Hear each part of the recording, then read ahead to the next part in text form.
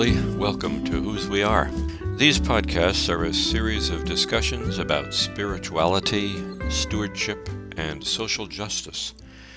We will talk here about what we do with our lives once we appropriate to ourselves the wondrous gifts God has given us and acknowledge that we truly belong to God. Check out whosweare.com for a wide range of discussions on these issues, and also wrestlingwiththeword.com for comments on the biblical passages assigned in the Revised Common Lectionary for Sunday morning worship. This is episode number 1. I call this first section like breathing out and breathing in. Let's be honest. A different way of doing business is not the tie that binds us together as Christians. That tie is none other than the gospel of Jesus Christ.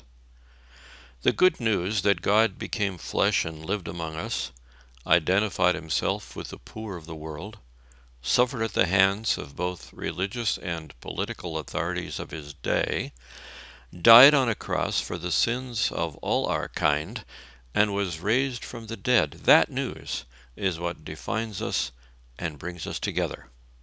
The Apostle Paul, in his epistle to the Colossians, puts it very beautifully when he says, "For in him all the fullness of God was pleased to dwell, and through him to reconcile to himself all things, whether on earth or in heaven, making peace through the blood of the cross." God was pleased to dwell. God was pleased to reconcile. God was pleased to bring us and all things together. We hear that message of reconciliation, redemption, justification, salvation as we gather as the church community. Those of us whose tradition includes the sacraments of baptism and the Lord's Supper got bathed in public and now continue our life together, eating and drinking. The foundation of those sacraments, the baptism and the Lord's Supper, is nothing other than the same good news that Jesus died for our sins and rose again to eternal life. We listen to God's word address us as we taste the announcement, the body of Christ given for you, the blood of Christ shed for you. In Martin Luther's understanding of the Lord's Supper, God nourishes us through that word, just as much as the air we inhale sustains our lives. We can hold our breath, though, only so long. Eventually, we have to exhale. We have to breathe out all that unconditional love that God has poured on us. Janine and I spoke one evening at a Mennonite church not far from here. I was struck by a large poster over the door that no one could miss on leaving the sanctuary.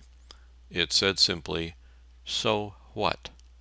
I don't think I was alone in assuming that the sign was challenging everybody who had just heard the gospel of Jesus Christ to think about what they do with that gospel until they come back next time. We Lutherans get a little bit more liturgical as we say, "Go in peace, serve the Lord," or "Go in peace, remember the poor," or even "Go in peace, share the good news." But it all comes down to, so what? What do you do with what you just received?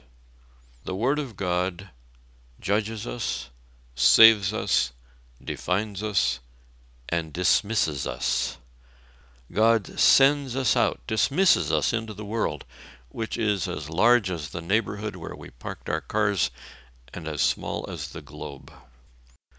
God sends us into the world that God created and that belongs to God and that God loved so much that God gave his only Son. Loving the neighbor. As soon as we start exhaling out there, we are all about the work of God. As you know well, there are 10 commandments that appear in the Old Testament. The teachings of Jesus, according to the gospel stories, boil them down to 2, and even a different 2. You shall love the Lord your God with all your heart, mind, soul, and strength, and you shall love your neighbor as yourself. The Apostle Paul tells us in several places that the whole law of God is summed up in one commandment: you shall love your neighbor as yourself. He writes that in Romans 13 and in Galatians 5.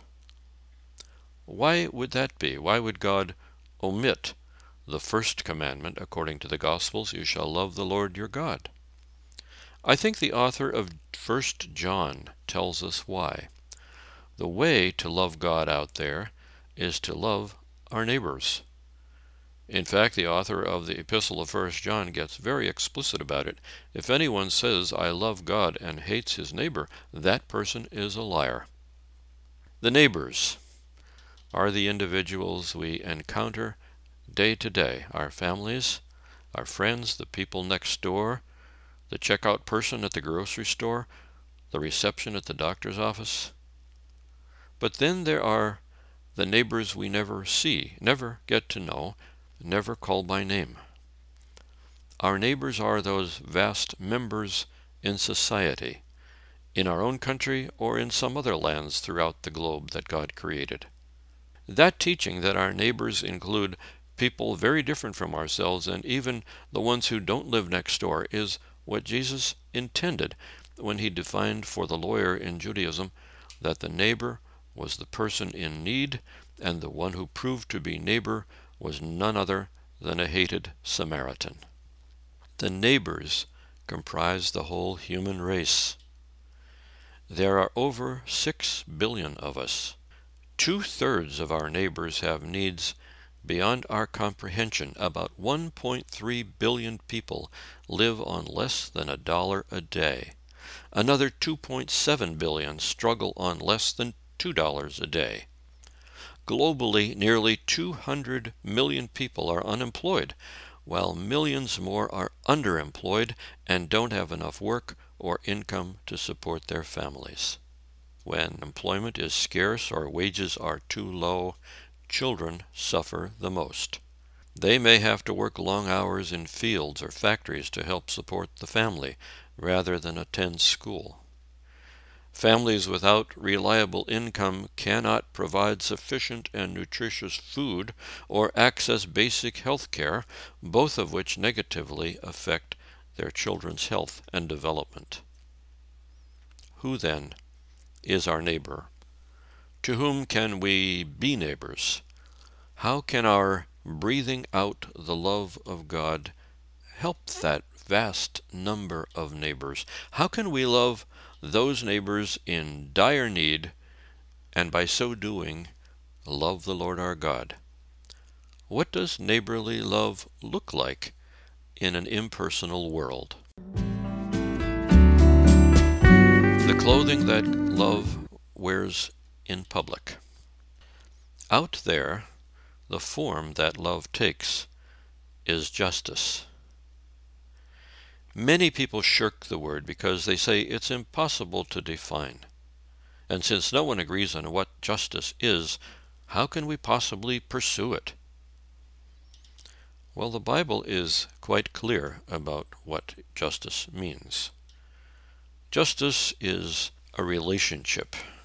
It is so personal and intimate a relationship that justice has a lover. According to Psalm 99, the lover of justice is God, the mighty King, the creator of the universe. Justice is the committed relationship that God has with the world. Justice, along with righteousness, is what God breathes out to rule the world, so says Psalm 97. Justice is what God calls the human community to distribute to one another. Justice is what God requires, along with kindness and humility, according to the prophet Micah. Justice is what holds the human community together. And God loves justice. God loves it when it all comes together. Justice, you see, is the form that love for the neighbor takes when we have more than 6 billion neighbors. How to pursue justice involves sacrificial love, along with human reason, and even a strategic use of enlightened self-interest. That's not an easy prescription, but maybe there aren't any. And I say that even in spite of the fact that Jesus taught about labor and investments of money a number of times. On one occasion, Jesus tells about the laborers in the vineyard who receive the same pay whether they worked from morning until evening or for just the final hour. Now, if we use that teaching as a prescription for labor practices, no one would show up. Be honest, no one would show up until the last hour. Nothing would get done or produced. No company could last a week. Jobs would end, salaries would cease, nobody would eat. Jesus' parable, you see, was a metaphor about the kingdom of God, how about the grace of God reaches out to include all sorts of people, no matter whether they came to faith as youngsters or at the very end. Money and salary in Jesus' teachings are just the metaphor for good teaching about God's grace and the kingdom to come. But lacking prescriptions about wages and work, the Bible does indeed tell us about God's will for humanity, about what comprises justice, about the values by which we make our efforts to exhale God's love, and about the interconnection of all God's creation. On wholeness. We have two creation stories in the Bible, the global story of Genesis 1 and the local oasis story of Genesis 2. In the first one, God identifies humanity as made in the image of God, and we're all made at once. Immediately, there's a community of people. In the second story, God creates one human at a time for a while, calling the first one made a living soul, and recognizing rather quickly it is not good that the man be alone. And so God made the animals and gave them to Adam to name, to organize by species, and to understand them. But among all of the creatures that God made, there was not a partner for Adam, and so God created Eve. In both stories, the first and the second, you see, God created humans to be intimately connected to God and to one another in a community. Now, what did God consider to be essential for this human community? Number one, God made a home, living space. That was the entire world in the first story, and the local oasis in the second. Second, God gave food. Every green plant in the first story, and trees with fruit in the second. Third, God gave animals and birds and fish with whom the humans could coexist. Fourth, God gave to humans the gift of reason and wisdom. How else would one classify the other living things by name? Observing, gathering, collecting, naming, it's what we today call science. 5. God gave to humans the gift of labor, responsible dominion, not domination, mind you, but dominion over the animals and the birds and the fish, according to the first story. And in the second story, the responsibility to work and to protect the garden that bore the food. When God was creating each piece of the universe in the first story, God evaluated it, saw that it worked, and declared it was good. But when God finished and saw that it all worked together as a universe, God said it was very good.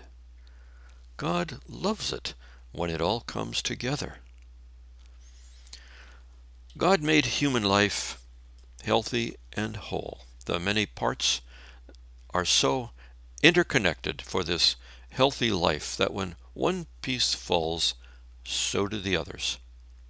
We see that very clearly in the next chapter of the Bible, the infamous Genesis 3, where the first couple disobeys the only command God gave them. The relationship with God went sadly awry. The community fell apart. All of a sudden it became one ruling over the other, man ruling over woman. The relationship with the animals turned hostility, heels on snakes' heads. Their food was a plateful of thorns and thistles, and their labor became toil. The word is not simply a synonym for labor. The Hebrew word that's translated toil means anxiety, stress, frustration, anguish. And besides that, the people ended up living out their days east of Eden, away from paradise, far from the healthy environment God intended them to have. God is not pleased when it falls apart. We know from a variety of sources that human beings spent many, many years gathering food and hunting for food before we ever got to producing food through agriculture, but the biblical writers did not know that.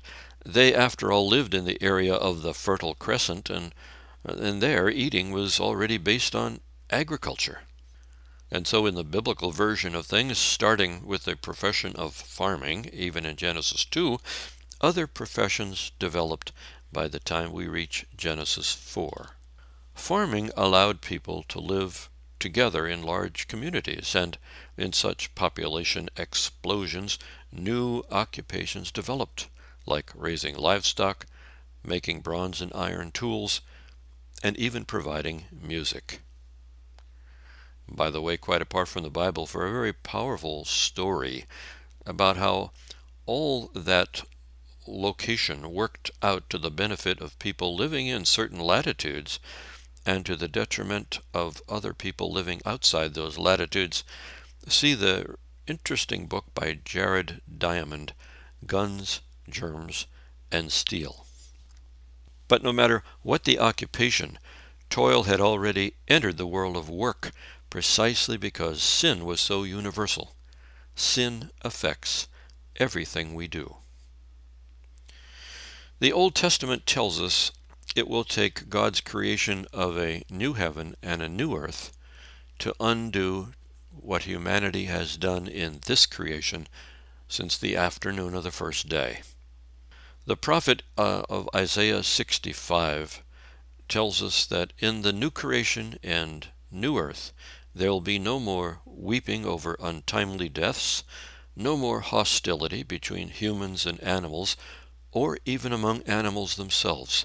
The relationship between people and God will be as intimate as it was in the beginning. As for labor and toil, this is the way it's written. They shall build houses and live in them. They shall plant vineyards and eat their fruit.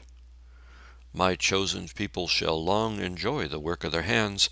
They shall not labor in vain. They shall, in other words, not toil. You see, God will make it all turn out the way God loves it to be, whole and just and interconnected. But what about the time between the beginning of creation and the new heavens and the new earth that God will create in the future? What does the Bible tell us about work and trade here and now? Work, trade, and the poor. Let's look first at the Old Testament.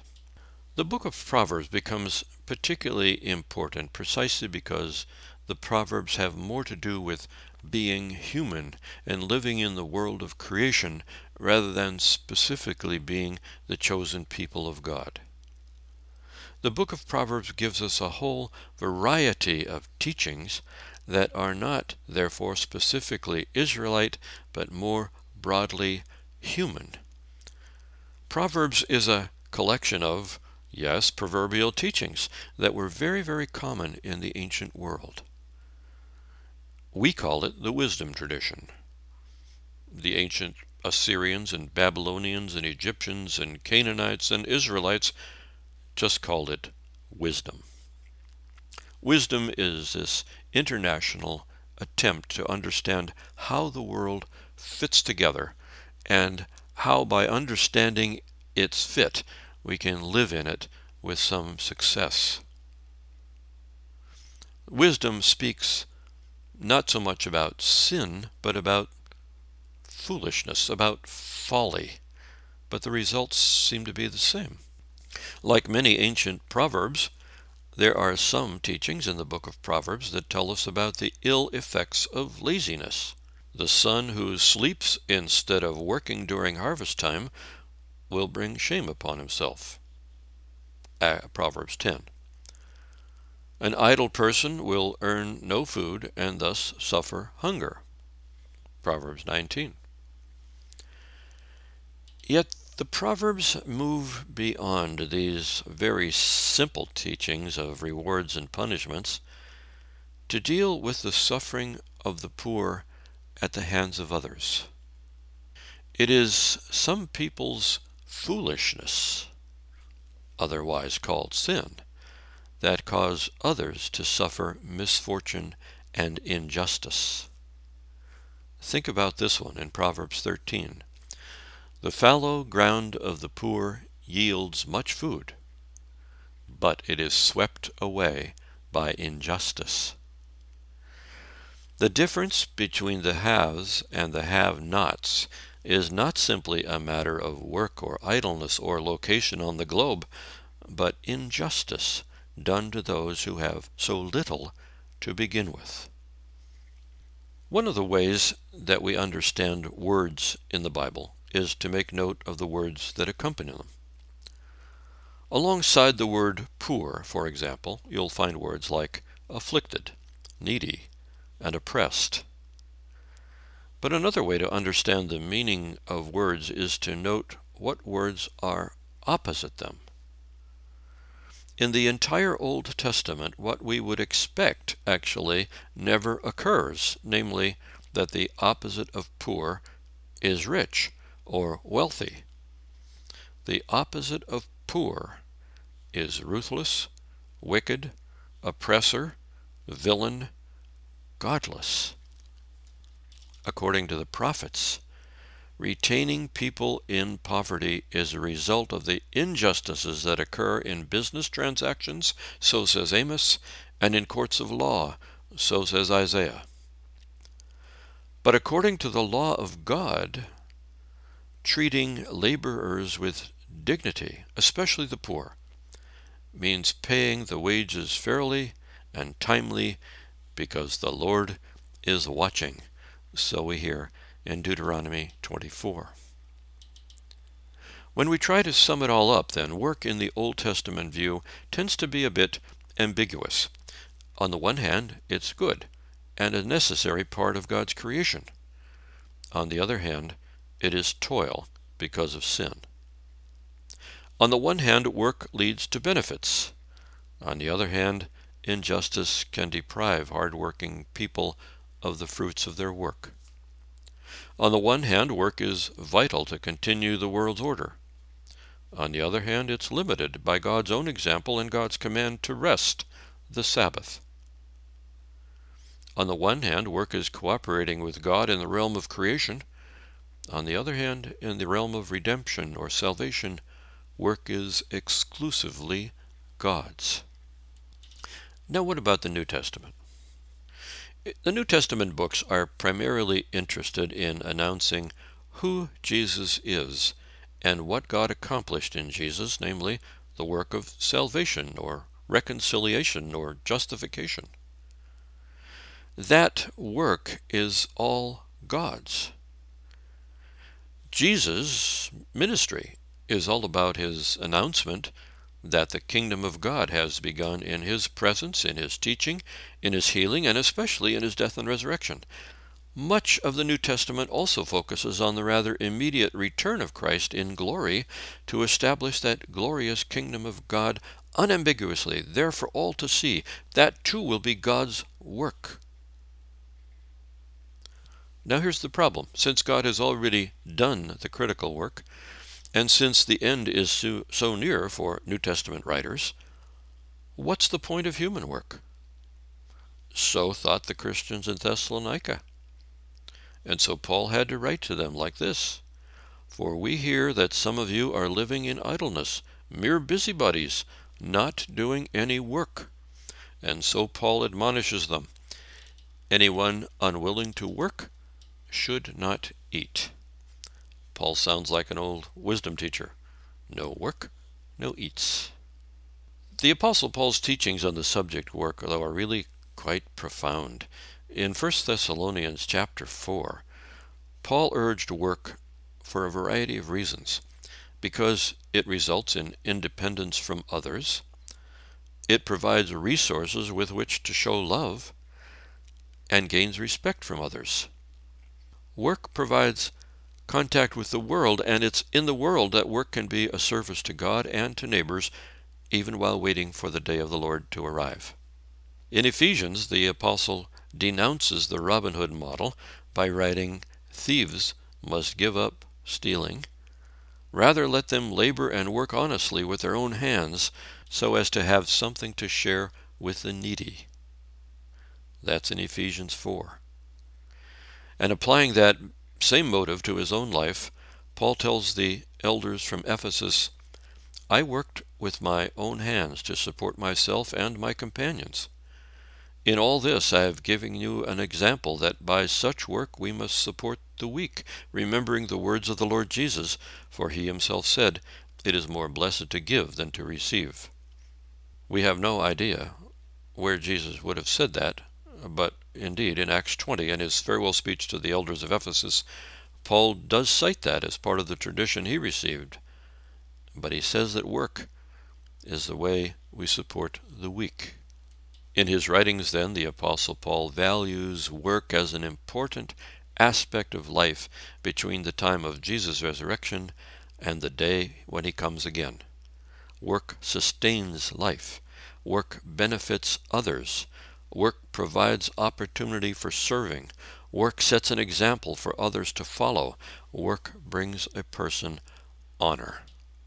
Indeed, work is one of the ways we contribute to God's world and to the people who live in it beside us.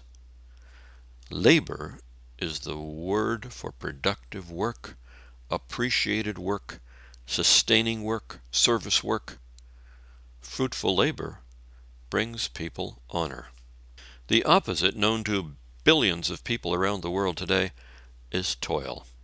It can dishonor people made in the image of God, just as you and I are.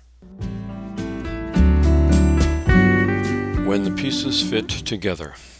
We saw in our discussion of the creation stories that work is one of the pieces that make up the wholeness of life. Work is an integral part of God's will for humanity.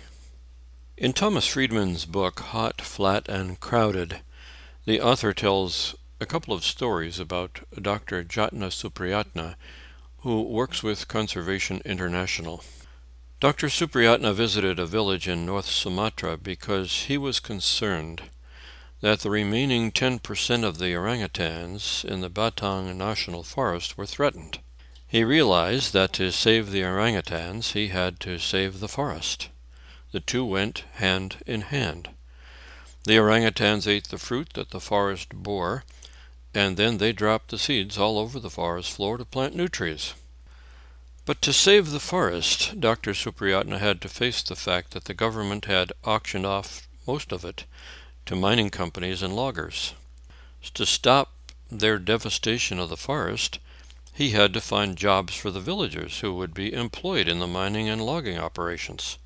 The team from Conservation International then met with villagers and took them into the forest to meet some of these creatures that they had never even noticed. The villagers wanted to protect these animals, and they would, if only their jobs did not depend on the mining and logging companies that were being developed. And so the Conservation International team also met with the local mining company, the loggers who owned the forest, and with a wealthy energy investor who wanted to tap the area's geothermal pockets for energy, and with some government representatives. The team drew up a plan for how much money the villagers could make if the forest were to remain intact. The plan included growing and selling cocoa, cloves, cinnamon, and rubber on the edges of the forest, along with royalties that they'd received from the geothermal project. A number of significant things were accomplished. The orangutans will survive, it seems, because the forest itself will live. That's good, not only for the orangutans, but for the whole earth. The business folks were satisfied that the logging and mining would not be all that advisable or profitable anyway, and the villagers had jobs for the present and for the future. The same Dr. Supriyatna accomplished something similar in Indonesia's Batangatus tropical forest. Again, the problem developed around selling the forest to mining and logging operations. But this time the tactic was different. A river flowed out of the forest and onto the property of an Islamic school. The Conservation International team convinced the leader of the school, the imam, that the industries planned for upstream would pollute the river in which the students washed 5 times a day prior to praying. The imam taught the students about the value of keeping the river clean for the sake of their own health. The students told their parents, and the parents came together to learn what they could do. They learned, in fact, when they came together, that 100,000 acres of rice paddies would be imperiled if the river became contaminated or blocked by jammed logs. The villagers came away from it all recognizing the need for more education so that their children might qualify for jobs that would further maintain the environment rather than continue destroying it. Forests, orangutans, food, living conditions, environment, education, all because people were able to find meaningful and productive labor. Now, accomplishing all that on the part of Conservation International required a love for people, a concern for animals and plants and the atmosphere, a skill at working diplomatically with all kinds of people in an honorable way, a well-reasoned strategy, let's call it wisdom, for pulling together villagers, business people, government authorities, religious leaders, and children. What happened was that appealing to the self-interest on the part of every one of these groups led to justice that benefited all of them. Whether they knew it or not, they had contributed to the glory of God, the Creator of the world, the lover of justice. God loves it when a plan comes together. Interestingly, the stories illustrate many of the principles of fair trade.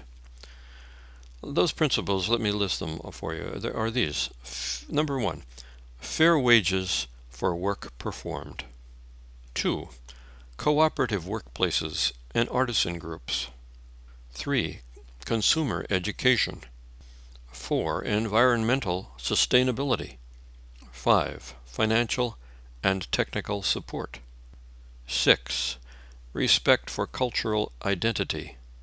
And 7, public accountability. My own experience has confirmed the power of these principles as well as the interconnectedness of so many of the pieces. My experience, I should say, is due to Yusuf Chaman and his wife Jenny, who hosted and escorted Janine and me on a learning tour to Pakistan. Yusuf is the director of the rug program at 10,000 Villages, and Jenny is the operations manager of the same program. We spent our time there in Pakistan in the midst of people who make hand-knotted rugs. They are part of a group known then as Jaxis. The name has changed very recently to Bunyad, an Urdu word that means foundation. 850 families participate in this group, and we had the privilege of meeting some of the people who raised the sheep and sheared them. We met some of the ones who spun the wool and those who dyed the wool. We sat at the looms of men and women who actually tied the knots. And then we met also the people whose work began when the rugs came off the looms, the ones who trimmed the nap to make it even, and the ones who washed each rug 3 times with water and Clorox, We met those who nailed these rugs to the frames to keep them square while they were drying in the hot sun. The stories that these people told us had a consistent theme. Their lives changed dramatically for the better when they became part of this fair trade group. Yosef estimates that instead of the $2 a day they would earn from factories on the outskirts of city doing the same kind of work, these artisans earned between $6 and $10 a day. We sat one afternoon in the courtyard of a man named Aslam. He told us that the pay he receives for his work in knotting rugs enabled him to buy the home where he and his family lived. He's able to feed his family well and to keep them clothed. But what enthused Aslam most of all was the fact that his children now have what he and his wife never had, the chance to go to school. Aslam spent much of our time together that afternoon displaying the plaques that his children received for their academic accomplishments in school. He told us about his oldest son who was away studying to become a doctor. The son writes to him regularly about what he is studying, what he is doing to prepare for the future. Aslam's daughters need to read him the letters because he's not able to do so. But not long prior to our visit there, the son wrote that no matter what he accomplishes, he'll always remember where he came from and the commitment of his parents to educate him. At one point, Aslam almost reflected on it all, and it became a bit emotional when he said, "If my son did not have a pen in his hand, he might have a gun." As we moved from village to village, we met members of Bunyad, some of whom were Christians and others who were Muslims. We ate meals at the table of a Muslim cleric, and we heard the stories about how the Muslims in the village helped the Christians rebuild their deteriorating church building. The Muslims even shared in the Christians' concern that the sewer would not come near the sacred ground on which the church stood. Obviously, it was not religion that brought them together. It was justice in the form of fair trade and human dignity that led to peace in the village. God loves it when it comes together. Work, when it is not toil, you see, can build homes in a community, put food on the table, provide education for the children, endow a sense of dignity, and pave the way for peace in the world. It can also protect the environment by giving, for example, options to cutting down and burning forests. It can lead to new generations of people who contribute to the welfare of so many others. It gives, as the prophet Jeremiah called it, a future with hope. For those of us who breathe in the free and unconditional grace of God, God calls us to exhale, to love our neighbors, among other things, by seeking justice in the world. One of the ways we can go in peace and serve the Lord is by promoting what is fair in labor and in trade.